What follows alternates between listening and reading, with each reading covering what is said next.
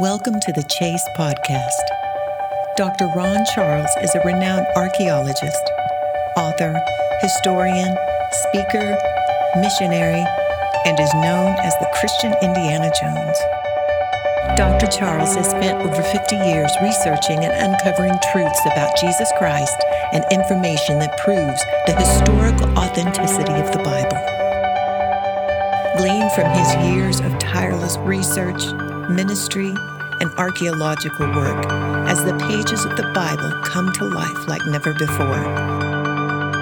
Visit cubitfoundation.org for Dr. Ron's books and information about this global ministry.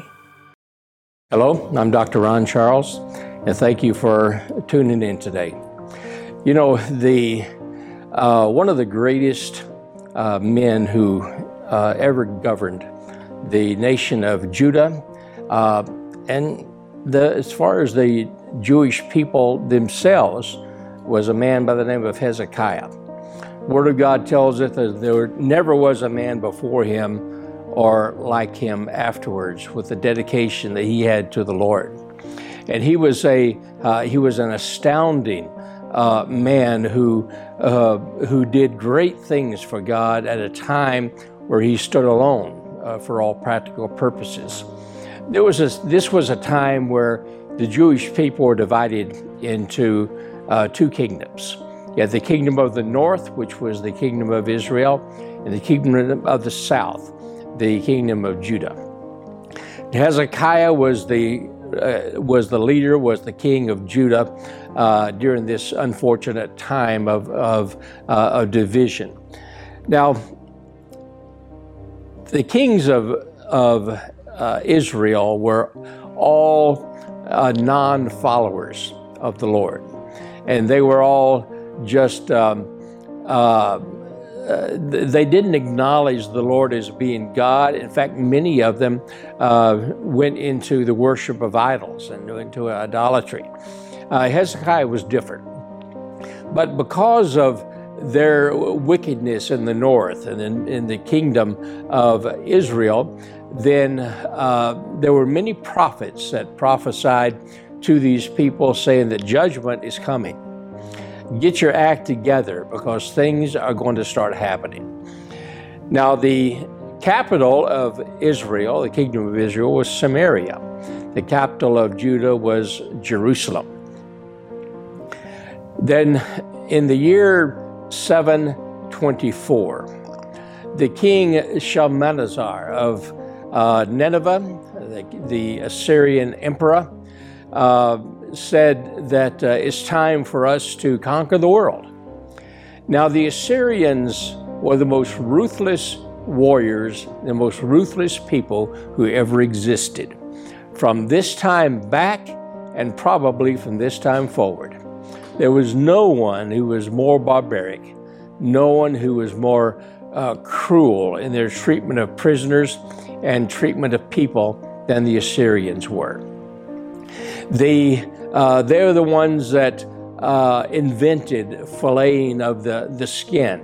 They invented skinning. They invented placing prisoners on sticks, pointed sticks, and it was a time of horror. And Shalmaneser said he's going to conquer the world, and he did. He went out. He conquered what is now Turkey. He went to the east and went as far as what is now the Indus River and the Persian Gulf and the Caspian Sea region. And then he turned his attention to the west, and he conquered what is now Syria. And then he invaded the country of Israel. Now, in Israel, they tried to pay him off and say that, we'll give you gold and silver and such. And he said, okay. And so after they gave him all the riches of the land, he invaded them anyway and put them all to death. The ones that surrendered, he picked out a few, 22,000, that he took back to Nineveh with him. But the rest of them were destroyed. Now, The next thing on the agenda for Shalmaneser is the conquest of Jerusalem and the conquest of Judah. Hezekiah had just become king, and Hezekiah stood up and he says, no, we're not offering terms of surrender. We will stand against you. Shalmaneser says, okay, if that's the way you want to play the game, this is what's going to happen. We are going to sweep all the way around your country, and we will conquer everything to the north, to the south, to the east, and to the west of you. And you'll be totally and completely isolated. No friends, no allies. And then after that happens, then I will invade your country, and I will destroy all of your cities, all of your villages, all of your towns, and then I will approach Jerusalem. And you will be isolated in the world against our mighty army. And so this is exactly what happened. In the midst of this is when Hezekiah receives two different messages that were seemingly impossible, but were exactly what was going on in history. Let's back up a little bit first to the destruction of Israel and Samaria. The king of Syria and the Syrian army, they would behead many people and made pyramids of heads of people that had been beheaded. And they also would put people on stakes, impale them on sharp wooden stakes. And by the time they hit Samaria in the kingdom of Israel, they had already placed more than 1 million people on these stakes. And historians tell us at that time that as you travel from one area to the other, you would never go any distance without seeing some people that were impaled. All the way from what is now India to what is now the nation of Israel, you could not travel without seeing at least one example of impalement. They said that the land stunk, and the land was filled with rotting flesh, and still filled with the smell of this death. And it continued to go on.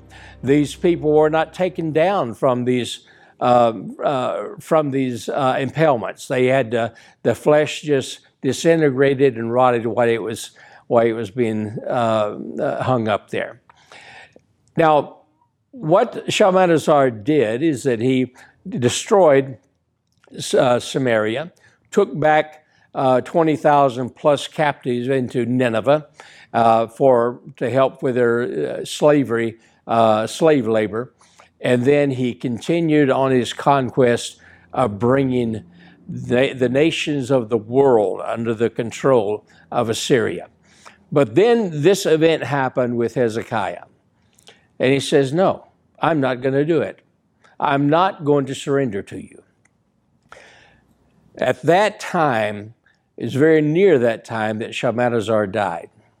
His son, Sennacherib, then took over his place, and Sennacherib continued with the same policy.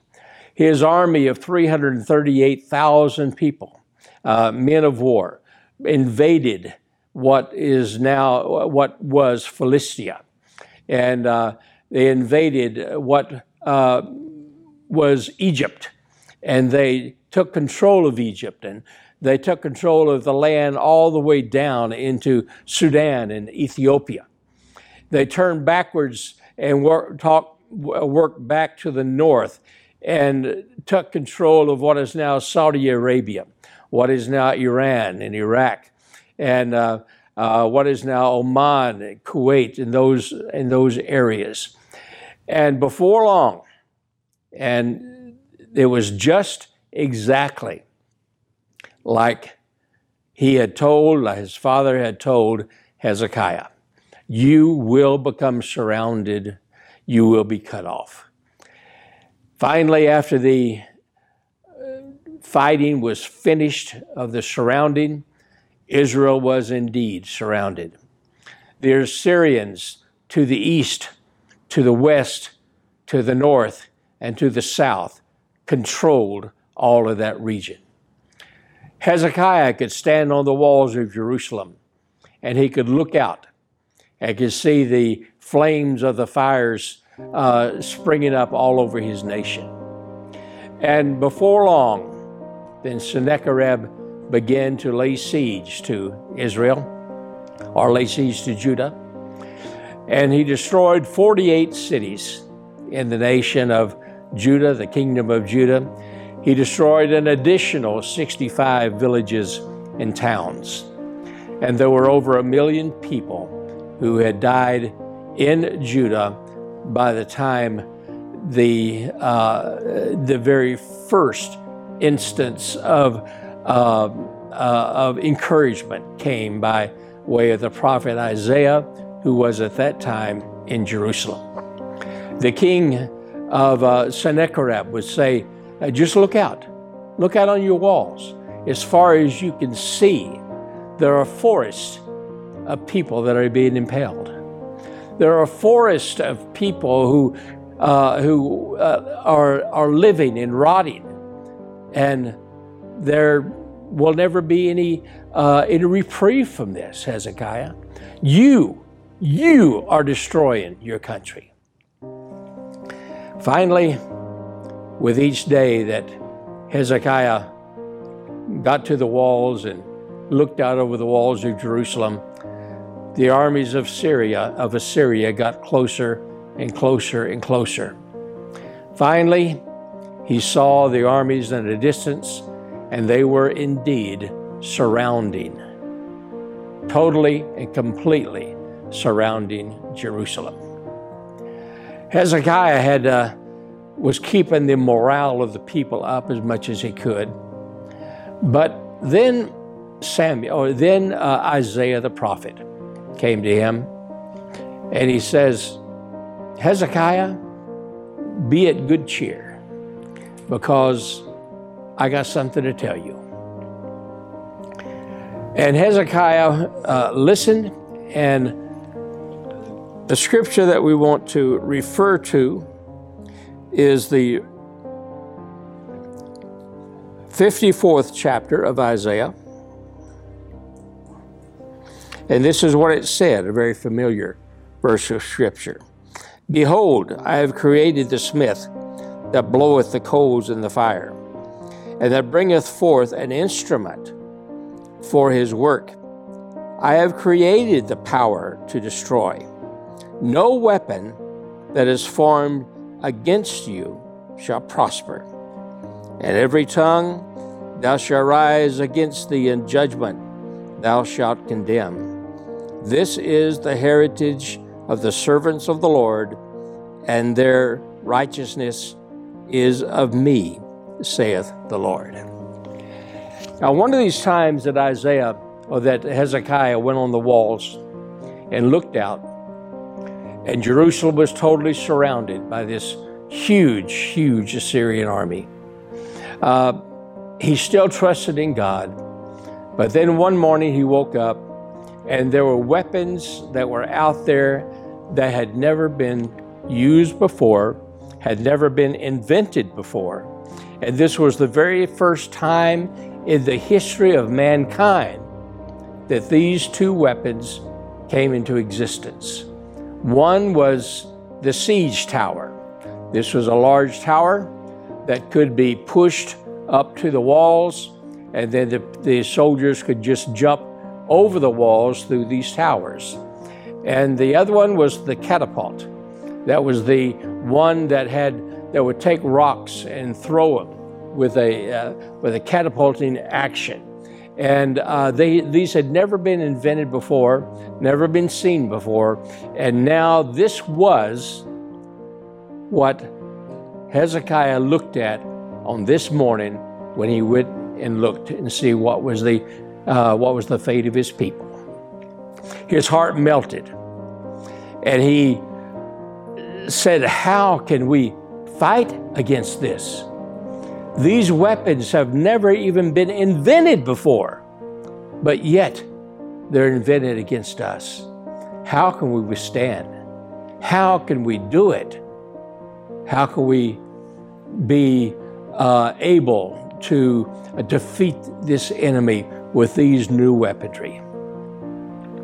And that's when Hezekiah was given these words of wisdom and words of challenge and words of comfort from Isaiah the prophet. He said, it doesn't matter if you've never seen them before.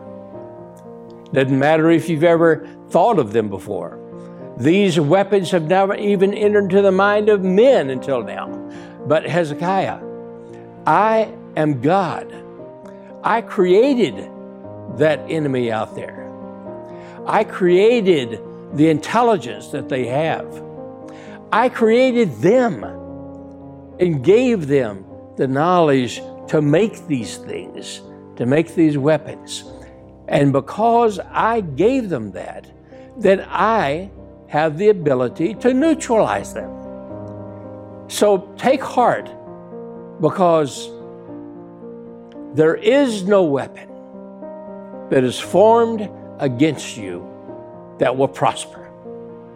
And I will make a way for it to take place, because I am with you. You will not fail. I am with you. You know, in our lives today, many of you may have had difficulties with the powers of the enemy, difficulties with anger, with different emotional outbursts, or perhaps with sickness, or with things that just didn't go right. And you say, all of the imps and the demons that have ever been created have been released upon me. And it may feel that you have just almost collapsed under that, but you have withstood. You're still standing after the battle. You still have the ability to go to God. You're still holding on to Him. And your enemy just shakes his head and says, I've thrown everything at them. But they're still holding on to their faith in God. And then the enemy says, okay, I will make something. I will manufacture something that is specifically made for them, specifically made to destroy them, and specifically made to bring them to their knees, in that they will turn their back on God and be willing to do anything to get out of the horror that I'm going to inflict upon them. And some of you may be in that position. You've withstood against the greatest things that Satan has thrown against you, but now you feel that he has invented something specifically for you, specifically to fight you, specifically to discourage you, and to come against what God has planned for you, has commanded you to do, and has instructed you to fulfill. And these weapons are specifically made for you. But you can take the word that Isaiah said to Hezekiah for your own word, for your own comfort, and for your own peace, when he says this: there is no weapon that is formed against you that will prosper. Emergency officials in Puerto Rico say the island has been destroyed. The storm knocking out power everywhere. Hurricane Maria laying waste to this once tropical paradise. Roads now deserted. Signs that life here has come to a complete standstill. Hey, I'm Brad Charles with Cupid Foundation. We're here in a community, it's called La Hormiga, which means the ant. La Hormiga is a small community located in northern Puerto Rico. It's a humble place where there is great need. I'm here with a bunch of friends of mine from a church, Watkinsville First Baptist. My name is Vic Doss. I am the college pastor at Watkinsville First Baptist, and I am here with 15 college students serving alongside the Cubit Foundation in a community called La Hormiga. We're just here to love and serve the people of Puerto Rico.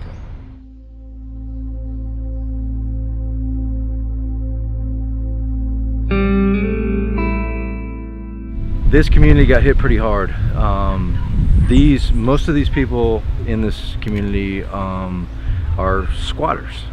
And so when FEMA, the organization FEMA comes through, if you have a title of your land, they will help you more. If you don't have a title of land, if you're a squatter, then you don't get much help. 6 months have passed, and there is still so much that needs to be done. So that's exactly what Brad Charles and the Cubit Foundation are here to do.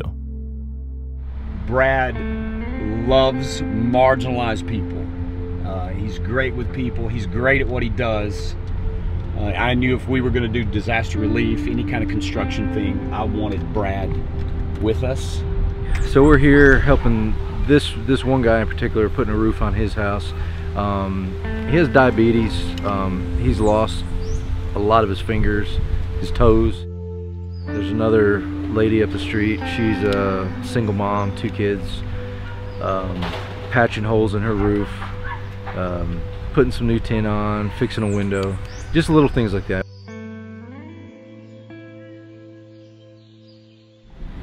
When Maria hit in September and we started seeing video footage of what had happened to Puerto Rico, there was a deep need, obviously. Category 5 hurricane hits.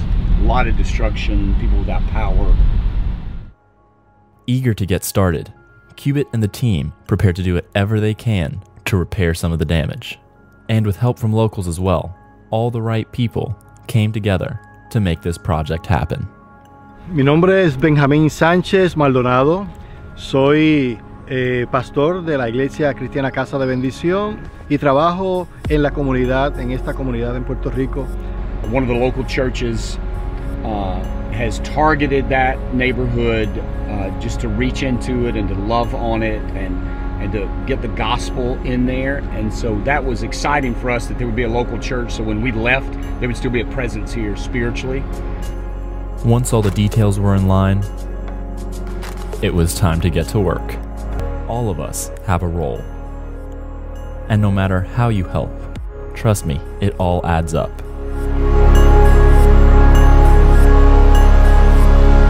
Cubit uses trips like these in order to be able to service those that are in deepest need, helping them both physically and spiritually.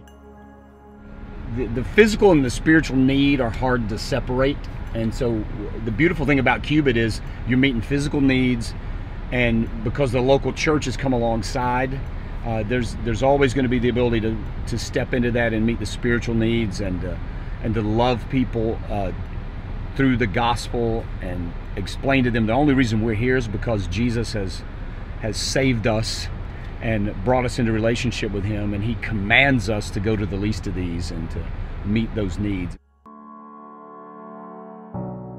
My favorite thing that we've done so far is walk around to the neighborhood to do surveys, just to meet the people and hear their stories and assess the damage and see what needs to be done by later teams, and just talking with these people and asking them if they needed prayer, if they wanted us to pray with our team when we got back to the house.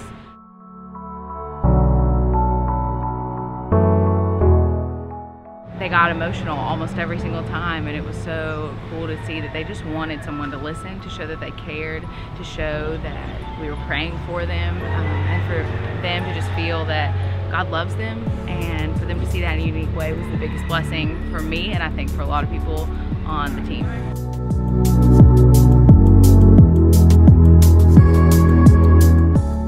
All the support behind the Cubit Foundation is what makes this possible, allowing them to restore hope not only to people of Puerto Rico, but across the globe.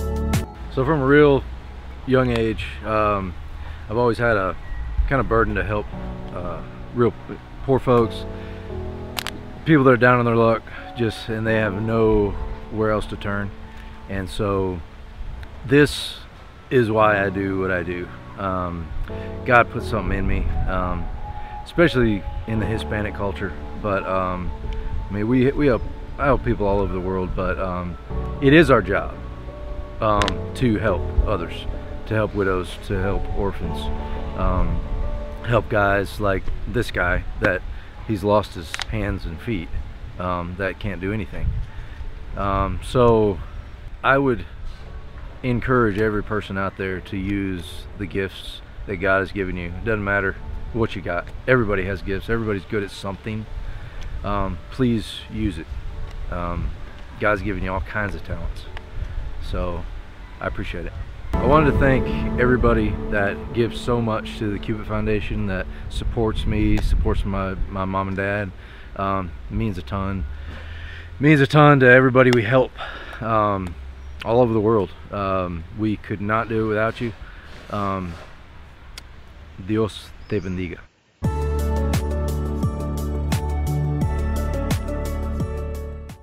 Hi, I'm Dr. Ron Charles of the Cubit Foundation. You know, we've been in Middle East for going on 30 years, and I would love to come to your church or your meeting to let you know what's happening in reality in the Middle East. And we'd love to come there and let you know what's happening, what the Lord's doing in that part of the world. So if you can contact us at thecubitfoundation.org, then we could come to your place.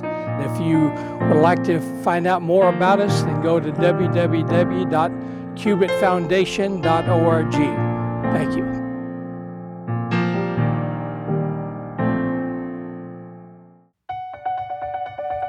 The Chase with Dr. Ron Charles is sponsored by supporters of the Cubit Foundation.